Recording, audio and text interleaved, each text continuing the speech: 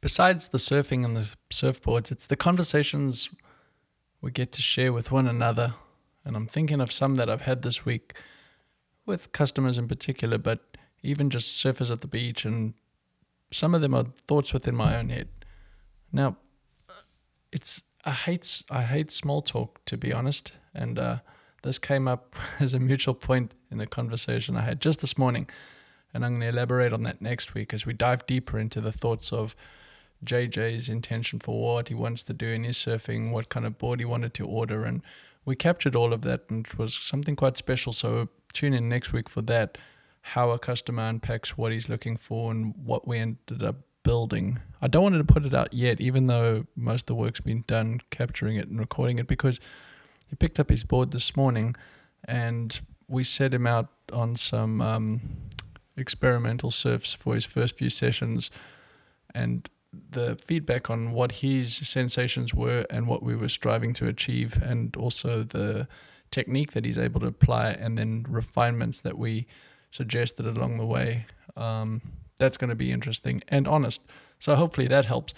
But it comes to the concept of just small talk, and we both decided that I think it's because it's not that we're not interested, it's just that the depth in things is what's most interesting, and the fluff just gets in the way.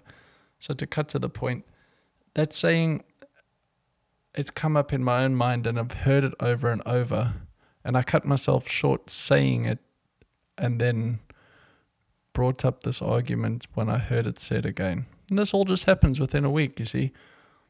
The saying, it just is what it is. So let's get back to your surfing. We're uncovering the depths in your surfing. It's all about you and your surfing. At least I hope that these conversations uncover the depth and maybe shed a light on what you're doing, because at the end of the day, it's a personal adventure and it lets you dive deep into the rest of your life as surfing as a lens to view it all through. So it just is what it is.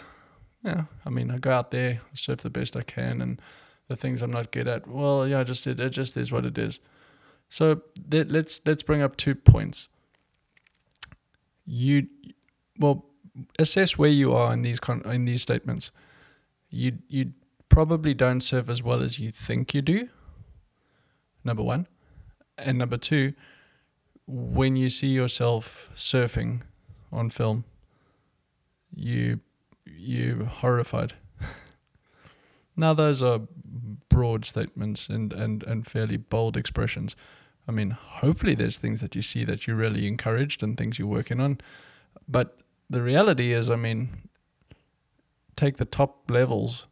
They're assessing feedback from what they're working on. And even on the best performance, there's probably things you want to refine and tweak. And of course, every single ride's going to be fun along the way. That's what's so fun about surfing, even while we're going along it. But the point here is to forget the fluff, and it just is what it is mentality starts to infect the rest of how we go about putting a session together, how we go about testing a board, unpacking the feelings, testing new fins, ordering a new board, buying a used board, borrowing your friend's board, going back to old boards, body surfing, just throwing it all away. So the intent for how to get the depth out of what surfing is to you and bring it into the rest of your life, because it all works together. We've covered that in depth, and I still believe it, and I'm seeing it true every day. So it just is what it is.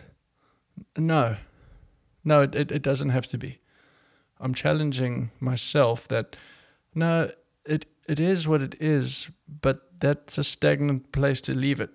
How about this is what it is, and here are the ways that it's beautiful. Let's not corrupt that, but these are the ways in which, not that I want to change and I want to tweak and want to modify.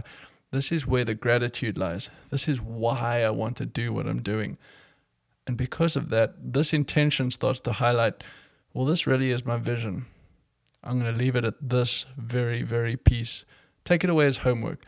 If you want to work on the next piece of your surfing, the reality is it comes down to, and we've covered this in episodes back, like I can't remember what number it was. It's called Eggs and Omelette, was an episode, real short and sweet, about the preciousness that we have of waves, not wanting to waste waves.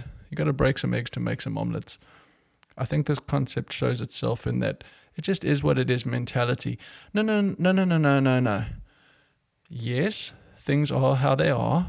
That's just different words for it is what it is.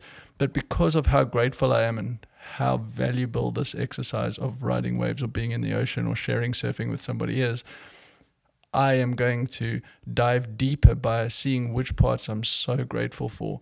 And the parts that are really, they're just a loss. I'm not pushing myself. You don't go hiking on really, really low mountains and feel rewarded. You pick a big peak and you hike to the top to get the view, and you look back down and go, haha, I did it, right? I mean, the exercise is fun along the way, but surfing's somewhat similar. I want to surf really well. I want to go vertically up the face and turn around and come back down. I mean, that sense of free fall, instead of just dropping into a wave once, we go up, do a couple turns, you drop in over and over and over. These are just simple sensations. It's simple science. Why do we do it? It feels good.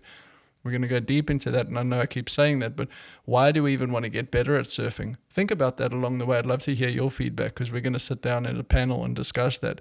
It's a big question with, at first glance, it seems pretty rudimentary, but it just is what it is, because maybe you haven't looked at which parts are grateful, and I'm speaking to myself.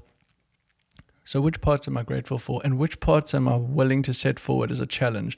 And then quit being precious with your waves. Don't go get in the way or hurt somebody, but, lay the thing on rail and do a proper turn.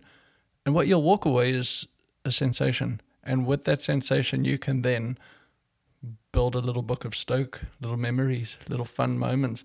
Also, checks and balances. Like, whoa, I could actually do that pretty well. A couple tweaks and I was going to pull that off. Or, well, I can't believe I finished that turn. That just happened today. Went into a turn and laid the whole thing on rail, landed up in the whitewater and just stayed on that rail, and sure enough connected the dots. I surprised myself and got to ride the rest of the wave, which was just fantastic. So that's it. It just is what it is. I don't like that phrase. How do you feel about it? But how do you feel about it within context of your own life, your own surfing? Where's the depth coming from? How can you use maybe this simple phrase and this simple thought exercise to dive deeper into your surfing? Have a good week. Enjoy your water. Next week we'll chat about JJ and his demands looking for his custom board that he picked up today. I'm excited to share that. See ya.